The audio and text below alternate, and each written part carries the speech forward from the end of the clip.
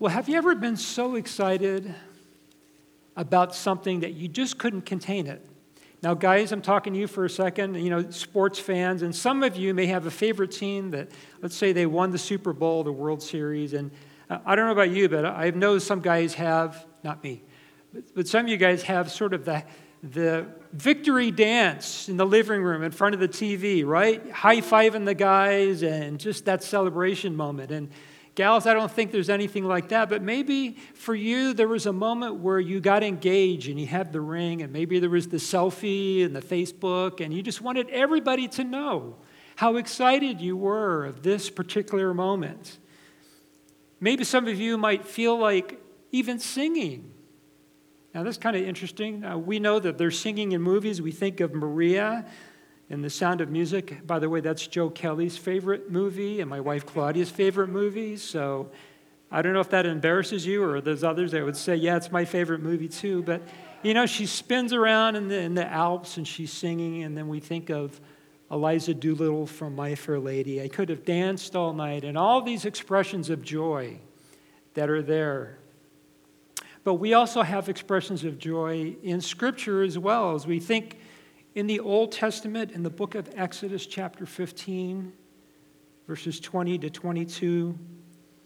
Miriam, who is the sister of Moses and Aaron, she's with all of these other gals, and they're looking back after they've crossed the Red Sea, and they can see that they've made it, that God has done a miraculous thing, and she looks back, and as the water engulfs the Egyptian soldiers, she has the song. Verse 20, it says, "Then the prophet Miriam, Aaron's sister, took a tambourine in her hand. All the women followed her, playing tambourines and dancing. And Miriam sang the refrain back to them. She sang, 'Sing to the Lord for an overflowing victory. Horse and rider he threw into the sea.'"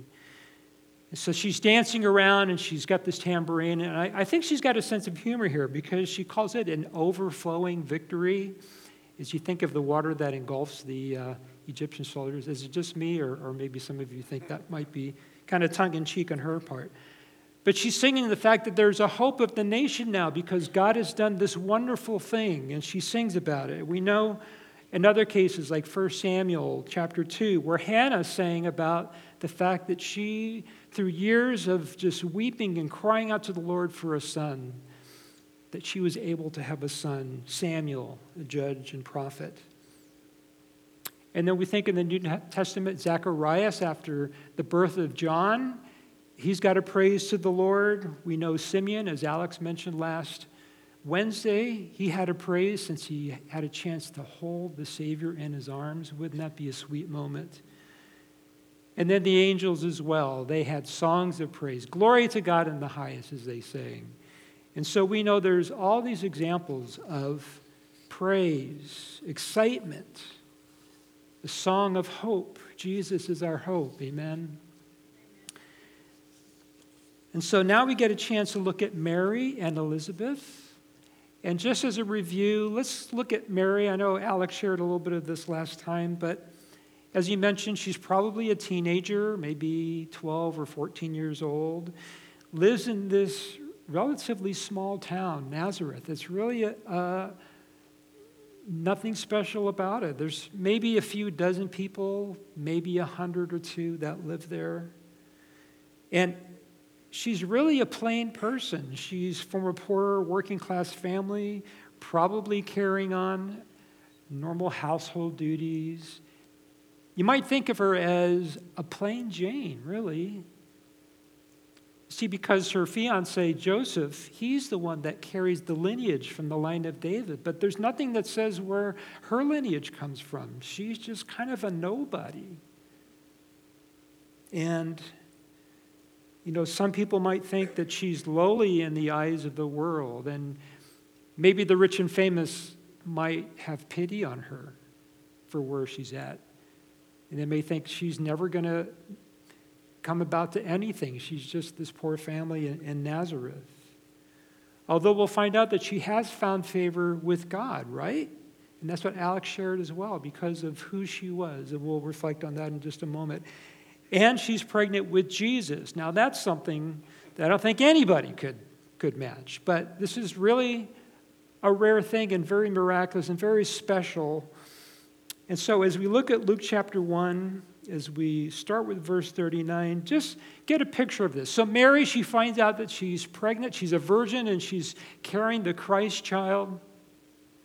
And now she hears about Elizabeth, that's 6 months pregnant, and she was barren because she was old in age, and now she's got the forerunner, John the Baptist. And I'm sure Mary just couldn't wait to compare notes, wouldn't you? Just say, I just can't wait to talk to her and just see what she heard from Gabriel, what I heard from Gabriel. And it says in verse 39 now at this time Mary arose and went with haste to the hill country, to a city of Judah, and entered the house of Zacharias and greeted Elizabeth. Now, it didn't say that she took her time and packed her bags very thoughtfully. The term is with haste. And I don't know if she had a chance to say goodbye to her friends, I'm going on a trip, or even to her parents, but man, she made a beeline out the door, I think, and she was just so excited to share the news with Elizabeth. And as I said, just to compare notes and see what was going on. And it said that she came and she greeted Elizabeth. Now, this is probably about a 100-mile journey. Probably took her around 3-4 days to get there. And she's pregnant, so she really took a risk in going, but I think her excitement got the best of her, and she wanted to go and meet with Elizabeth. And so they both have something in common. They both are kind of at polar extremes, old and barren, and she's pregnant. She's a virgin, she's pregnant. And I think they just wanted to just get together and rejoice. And it makes us think about family, and even as a family of believers, how we can rejoice together, one in another, just in how good God is to us. And I think sometimes we can come into the sanctuary and get our seat and sing praises to God and hear a sermon and exit without saying, how has God blessed you this week?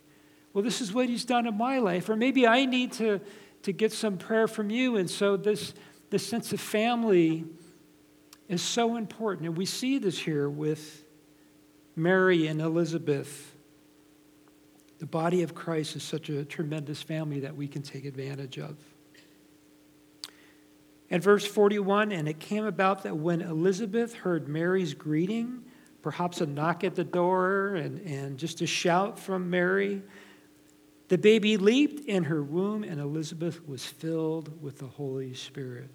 So now the baby leaps. John is 6 months old, and now the Holy Spirit fills Elizabeth. We know from verse 35 that Mary was already filled with the Holy Spirit. So here they are together. And then 42 says, and she cried out, and what does it say? With a loud voice. It wasn't a whisper. She didn't say, blessed among women are you, and blessed is the fruit of your womb. A loud voice. You know what a loud voice is? You hear it at sports stadiums and other places. Blessed among women are you, and blessed is the fruit of your womb. I'm sure she's just jumping up and down. Maybe the neighbors heard it. You know, maybe Zacharias said, okay, chill, take a chill pill. She just walked in the door, give her a chance to get settled. And she says, blessed among you, not blessed above you. Or blessed among women, not blessed above women. You see, Mary, this plain Jane woman, certainly is carrying the Christ child. She is not better than anybody else. And some of our brothers and sisters may elevate Mary to almost a Christ-like position. And we see from Elizabeth that that's not the case. Among means in the company of or a member of. And maybe some of you have seen, let's say, a family at a restaurant and there's just an abundance of kids and they're having a great time and you just go, man, they are just so blessed amongst families. I just look at them and they are so blessed. And sometimes I look at Claudia and we just say, maybe they are so blessed. You know, with all the couples that we know, we just feel blessed. And this is really what what Elizabeth is communicating, that yes, she is blessed, but she's not blessed in the sense that she has any special powers or abilities or any of that. She's not venerated to a higher degree. She is, as Elizabeth would say, man, are you blessed? And I think Mary would say, yes, I just feel so blessed that this has happened.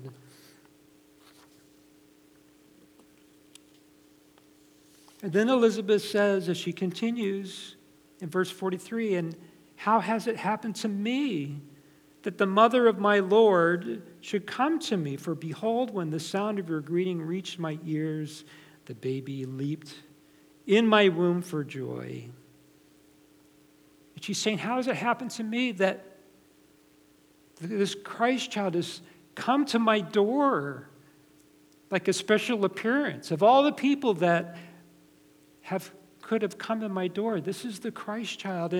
And the mother of my Lord, Mary. And her focus is not on Mary. Her focus is on my Lord. Mary happens to be the person that's carrying her Lord. If you think of a person from FedEx that delivers a package to your door, you don't highlight the FedEx guy and say, sit down, let me cook you a meal, you're so special. It's really the present that's special, right? And this is what she's saying. How's it happen to me that the mother of my Lord should come to me? Should come to me. Reminds me of the Publishers Clearinghouse pictures. Remember those pictures where the person's delivering the big check of $50,000 and he comes to the door and, the person opens the door and there's that photo moment where the person's receiving the check. But what a better thing than of Publishers Clearinghouse than the actual Savior of the world in the home of Elizabeth. And this is why she's so excited. And John leaps in her womb. He's 6 months in her womb. And this makes us realize that a baby is not a blob of tissue, right? It's not just this little substance where she's just carrying it until it's finally a human being once it's born. I mean, think of Jeremiah chapter 1, verse 5, where God says to Jeremiah, before I formed you in the womb, I knew you. Even before you were conceived, Jeremiah, I knew your personality. I know your likes and dislikes, what you were going to become. All of these things about you. Even before you were conceived, you had this being, and I knew you in an intimate way. And this is why John does a backflip in her womb, because he's excited as much as Elizabeth, and he realizes, even in the womb, that there's the presence of Jesus Christ there with him. Isn't that amazing? That is so amazing. Let's look at verse 45, and I think Elizabeth she just continued to go because she's on a roll here. And she says, and blessed is she who believed that there would be a fulfillment of what had been spoken to her by the Lord. Blessed is she who believed. She recognized the fact that Mary believed that this was going to happen. Mary might have been reflecting on Isaiah 7:14. You know it. Therefore, the Lord himself will give you a sign. Behold, a virgin will be with child and bear a son, and she will call his name Emmanuel. And Elizabeth is saying, Mary, you believe this, that it happened in the Old Testament, and that you knew that God would keep his promises and that he would come true with his promise to bring forth a Christ child. We didn't know it was going to be you. I mean, Isaiah could have said, behold, Mary will be with Christ and bear a son, or a child and bear a son. But Mary believed, and she held on to that believed. I think this is one of the reasons why God found favor with her, because she really believed Scripture, the written word of God. Do you? For you, is Scripture just a bunch of stories that you tell your kids at night? stories that we can embellish and kind of bring out during the Christmas season? Or are they true events that happen, that are backed up by history and science? Here's a quote from Voddie Baucham. It says, "The scriptures are a reliable collection of historical documents written by eyewitnesses during the lifetime of other eyewitnesses. And they report supernatural events that took place in the fulfillment of specific prophecies and claim their writings are divine other than of human origins." And so Scripture is real, and Elizabeth is saying, Mary, you've been hanging on to this, to the promises that God has had. Blessed are you who believes. And so Elizabeth is rejoicing, is she not? She can't contain herself. She's so excited for what's happening with her, to what's happening with Jesus. But the thing is, she's really excited about hope. This is hope's song. This is hope's celebration because of Jesus. Yes, he's born in a manger, and we celebrate that. We're going to do that a week from tonight.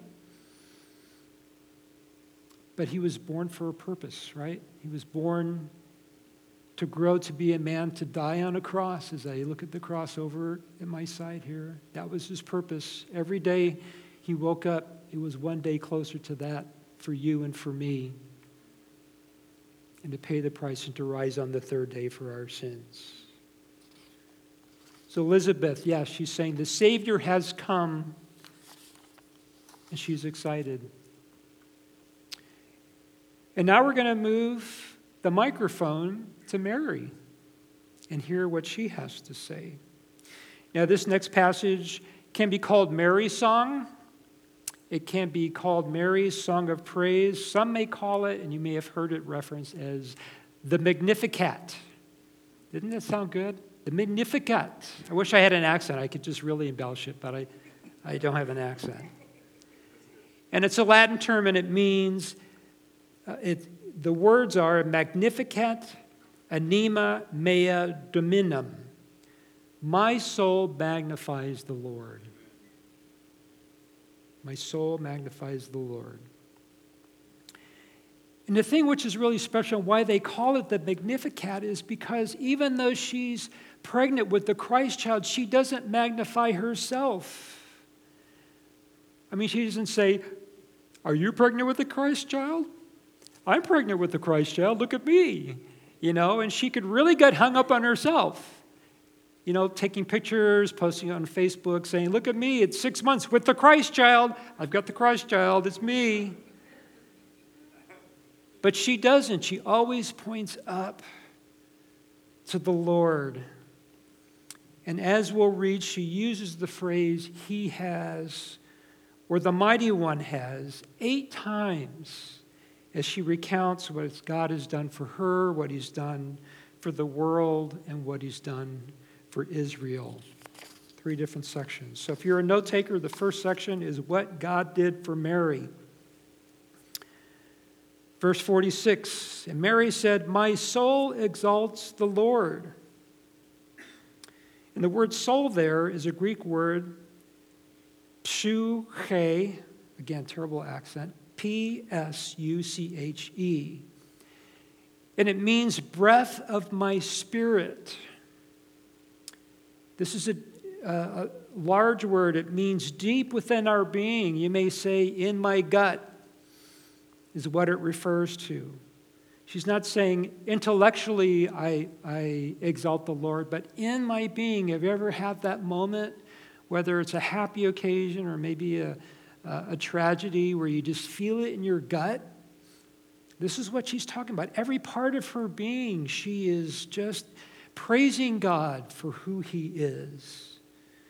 Again, she's not doing this out of pride, but we can be prideful, can't we? It just pops up when we don't even think about it. It was once said that pride is the only disease that makes everyone else sick but the one who has it. Ouch. And I was looking on the web, kind of looking up the word pride, and I found 101 positive things to say to myself. It says, what we think in our minds will eventually become what we believe. This is why it is so important that we start saying positive things about ourselves many times each and every day. And so here's an example. Number 15, today I will celebrate me. This is what the world is saying, right? Number 26, I am a good person. But what does Scripture tell us? Romans 3:10, there is no one righteous, not one. Number 44, I like this one. I deserve to have good things in life. I deserve it. Do we deserve it? No, we deserve to stand before God's judgment seat, don't we? Number 58, note to self, you are amazing. And number 66, I can reach my goals. I am unstoppable. I am unstoppable. And I suppose Mary could have said any of those things if she was a prideful person, right? Look what I have accomplished. I was the one that was awarded the top prize of carrying the Son Jesus. But that's not what she said. In fact, verse 47, she says, and my spirit has rejoiced in God. What does it say? My Savior. You mean Mary needed a Savior like us? You mean she wasn't sinless? She wasn't perfect? We can think of her like that. We see pictures of Mary and all the angels are around and there's a lot of gold that's around and we just think, you know, we almost want to worship Mary, but she says, no, I'm a sinner. Don't worship me. I mean, she may have talked back to her parents or not done her chores or whatever, but she recognized the fact that she was a sinner and she needed a Savior. And she said, my spirit has rejoiced in God, my Savior. The Savior is here. He's within me. But more importantly, He's here. And I need the Savior, don't we all? We need the Savior, Jesus Christ.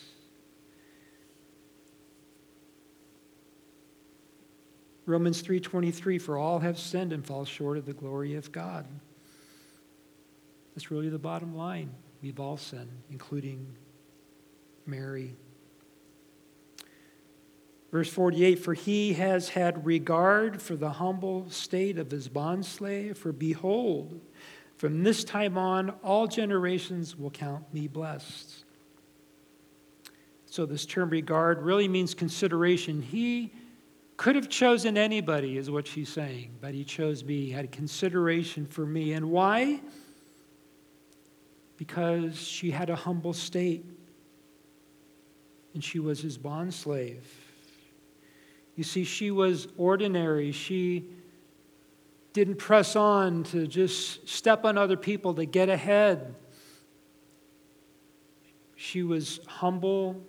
She was meek. She was, in most cases, probably a very obedient woman. Luke 14:11, for everyone who exalts himself will be humbled, and he who humbles himself will be exalted. I think she's in the last part of that. He who humbles himself will be exalted. And so she had this humble state, and God recognized that. Can God use people that are humble? Yeah. Can God use people that are prideful? No. I mean, God loves the prideful people enough to sometimes humble them, does He not? So that they will be on their knees and they will look up, and then He can use them. I'm sure we all know people who are either in that state or need to be in that state at some time or another. And then she considered herself a bond slave, and this is really a slave to God. Whatever He wants is what she's saying. Whatever you want, I want. Not my will, but your will be done. Doesn't that sound familiar? But this is where she's at. And so she's a humble bondslave, and so God has had regard for her. And generations will call her blessed, but blessed among women, again, not blessed as an individual that's higher than anybody else. And so if God can pick a humble person like Mary, kind of this plain Jane, could he not choose us to carry out his will, to accomplish things for him? I mean, she was certainly accomplishing his will through bringing the Christ out, but don't we all have an opportunity for God to choose us to do great things? Yes? Yes. And because of that, there's hope for us. Because God's in the business of using his people for his glory. We just have to ask the question, how do you want to use me? I want to be a humble bondslave, Lord. It may not sound appealing to the people that are on this 101 positive things list. But it's what you want. You want my heart. You want my obedience. You want me just to say, whatever you want, Lord, I'm there. However difficult or complicated, I'm there. And so there's hope. Certainly hope. And Mary is singing about this hope. And then finally, on her part, verse 49, for the Mighty One has done great things for me, and holy is his name. Now, she didn't say he's done a great thing for me, because that would imply that she's focusing on this one incident, and certainly it's major, but I'm sure that he's done great things for her throughout her entire life, because it's plural. See, God is into doing great things, is he not?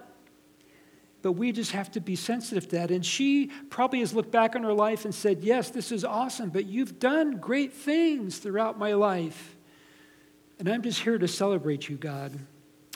1 Samuel 12:24, Samuel says, only fear the Lord and serve him in truth with all your heart, for consider what great things he has done for you. And even Jesus in Luke 8:21, he cast the demon out of the man. And what does he say? Return to your house and describe what great things God has done for you. So that's one of our things as Christians, is to describe those great things to those that have no hope, that don't know Jesus as their Lord and Savior, and say, God has done great things. He is holy. He's mighty. There is a Savior that loves me so much. And this is what Mary's doing. She's just describing this. She just can't contain it, and she's talking about these great things. Yes, Jesus has done great things for us.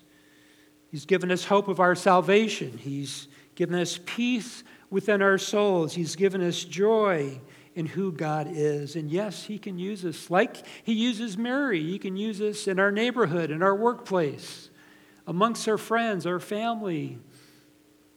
He does this because he's into doing great things. And we celebrate that. We celebrate that. And now Mary's going to look through a broader lens. This is the second point. She's going to describe now what God has done for the world, for all of us. And so now she's not looking at what God has done for her in her humble state, but now she's just celebrating who God is. And it says in verse 50, and his mercy is upon generation after generation towards those who fear him. Now, some may think of the word fear as being this trembling at this God, that there's flaming arrows and all kinds of shaking thunder, and that we're hiding behind the podium because he's such a mighty God. Yes, he is a mighty God, but the term is more a sense of awe and respect and submission to God. This is what we talk about when we fear God, that we have this respect for him. We don't shake his fist at him, but we have open arms and say, use me, Lord. And she says, and his mercy is upon generation after generation. Now she's saying from past to current to future, for those that fear him, he's got overabundance of mercy for them. Don't you want mercy? We all need mercy. Faith is receiving what we don't deserve, Jesus Christ as our Lord and Savior. But mercy is not receiving what we do deserve, and that's punishment for our sins. And so Titus 3:5 says, He saved us not on the basis of deeds, which we have done in righteousness, but according to His mercy, by the washing of regeneration and renewing by the Holy Spirit. Oh, we need mercy. We need God's mercy. And this is what Mary is saying, that mercy is available from generation to generation. We just have to have this holy admiration and respect and awe for who Christ is. There's a story of Robert Robinson, who had been saved out of a life of sin through George Whitfield's ministry in England. Shortly after that, at the age of 23, Robinson wrote the hymn, Come Thou Fount of Every Blessing, Streams of Mercy Never Ceasing. Sadly, Robinson wandered far from those streams, and like the prodigal son, journeyed into a life of carnality. One day he was traveling by stagecoach and sitting beside a young woman engrossed in her book. She ran across a verse she thought was beautiful and asked him what he thought of it. Prone to wander, Lord, I feel it, prone to leave the God I love, she said.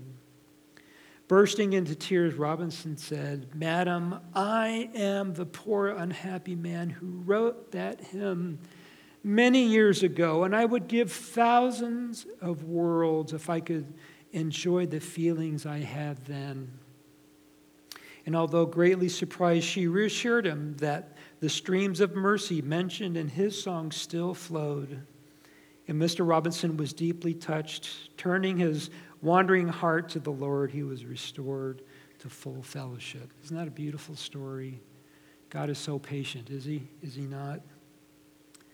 And now as she's talking about generation to generation, she's going to talk about three groups of people that God has blessed and has done great things for: the helpless, the humble, the hungry. Look at verse 51, the helpless. He has done mighty deeds with his arm. He has scattered those who were proud in the thoughts of their heart. The thought there is they're proud in their heart and they carry this out. Listen to Mark 12:38-40. Jesus is saying in his teachings, he was saying, beware of the scribes who like to walk around in long robes and like respectful greetings in the marketplaces and chief seats in the synagogues and places of honor at banquets. And what does it say in verse 40? Who devour widows' houses and for appearance sake offer long prayers. These will receive greater condemnation. See, God doesn't like it when people mess with his children. And so there's many helpless people out there. Isaiah 25:4 says, For you, Lord, have been a defense for the helpless, a defense for the needy in his distress, a refuge from the storm, and a shade from the heat. And we know that Jesus was into helping helpless people, handicapped people, powerless widows, sick children, paralyzed servants, those that asked for help. He was there to help them.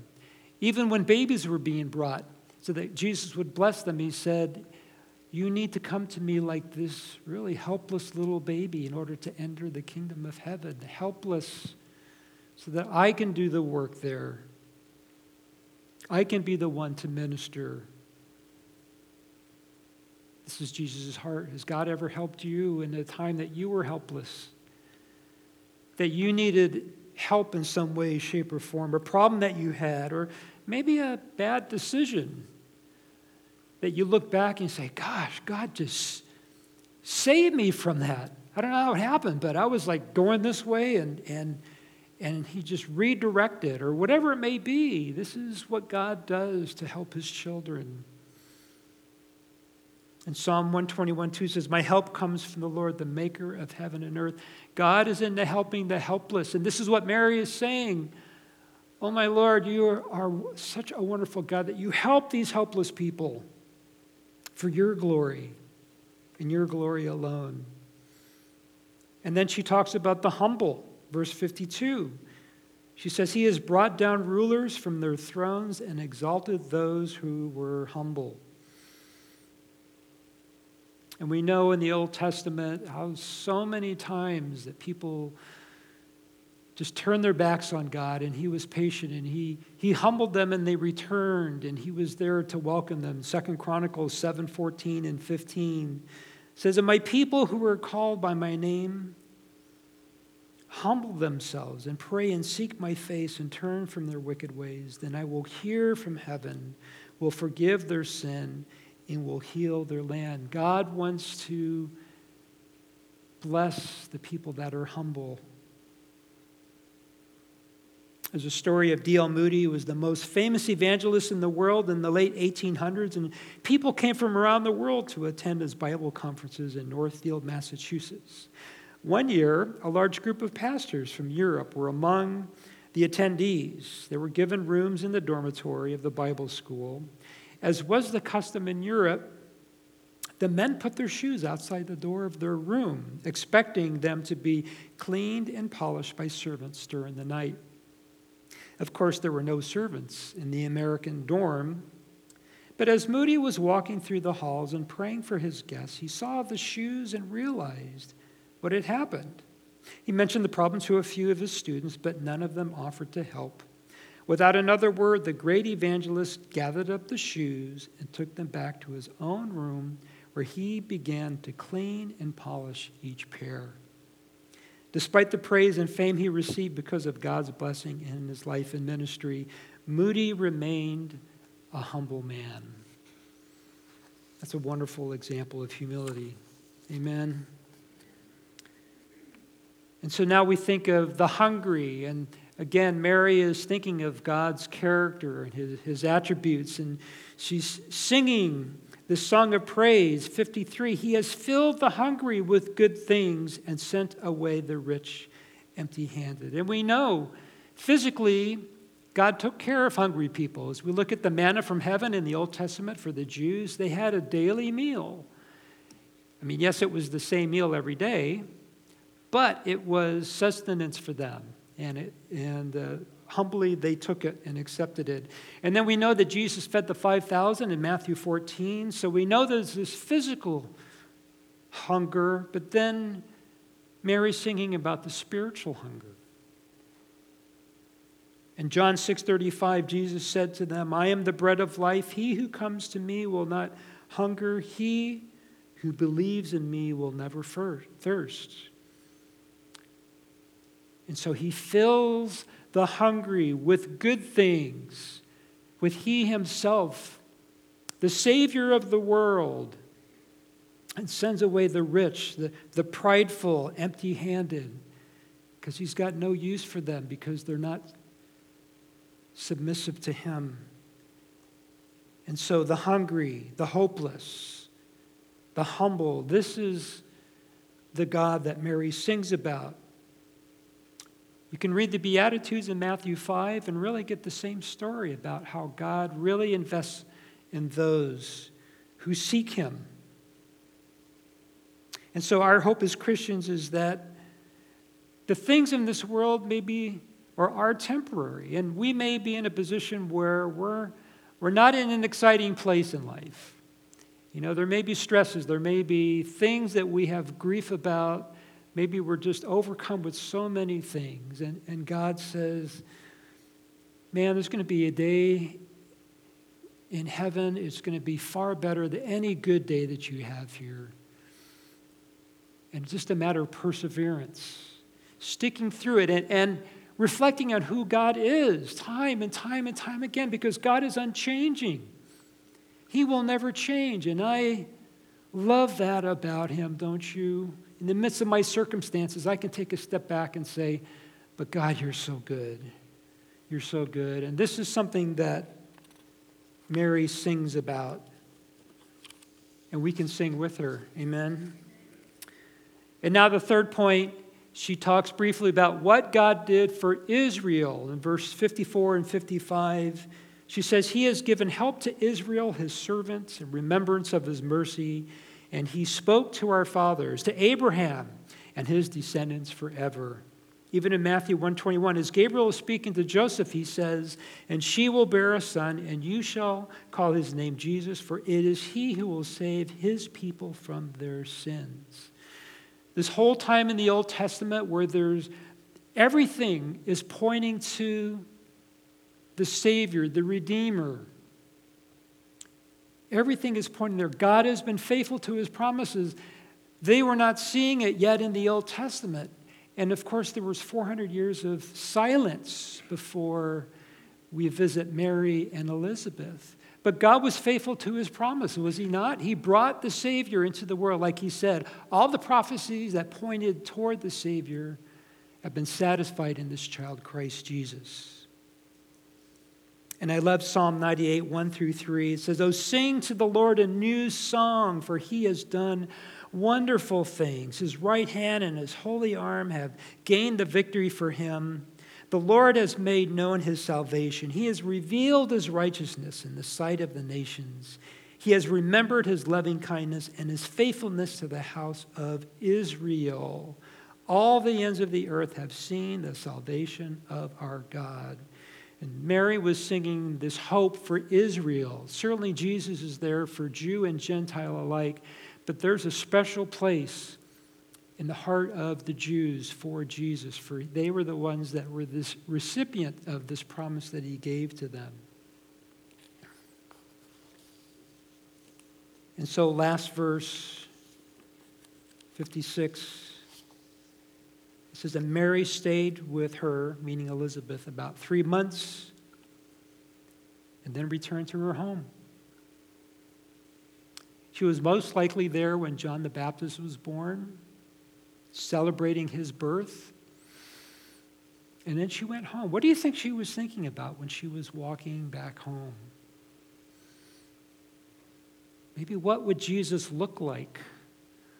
Or what are my parents going to think? Or what is Joseph going to think? Or what's my future going to look like? Or whatever it may be. I mean, she had a lot to think about on this path home, don't you think? But yet we can see that as a result of what's just happened, that Mary's life and Elizabeth's life were never the same, were they? Because once Gabriel met with them and told them about them being pregnant with John the Baptist and Jesus, their lives were never the same. And I would say that everyone that has an encounter with Jesus Christ, their lives are never the same either. How could they? Because of what God has done. Amen? Let's bow our heads. I just want to ask you guys a question. Do you have a song of hope in your heart tonight? Are you thinking of God and his attributes and what he has done for you? The things he's done, the promises that he's made, his faithfulness to you, the gift, the sweet, precious gift of his son, Jesus Christ. Perhaps that you don't have a hope song tonight. Perhaps you're a believer in Jesus Christ, but you're going through some stuff. Maybe depression, maybe preoccupation, maybe stress, maybe all of it. And I encourage you just to think of his attributes. He's infinite. He's never changing. He's all powerful. He's all knowing. He's wise. He's faithful. He's good. He's just. He's merciful. He's gracious. He's loving. He's holy. He's glorious. And on the list goes. This is our God. So I pray that you would think about how much he loves you. And if you've not made Jesus Christ your Lord and Savior, why not tonight? So that you can have this hope in your heart as well. Just a matter of just saying a simple prayer. Lord, I'm a sinner. I can't get to heaven on my own. I need your grace and your mercy through your Son, Jesus Christ. And Lord, I accept him as my Lord, my Savior, and that he would lead me in righteousness to your throne. And Lord, I accept him now. And if that's you and you made that decision, praise God. And may you be filled with the joy of the Holy Spirit. And Lord, as we think even about the shepherds that talked to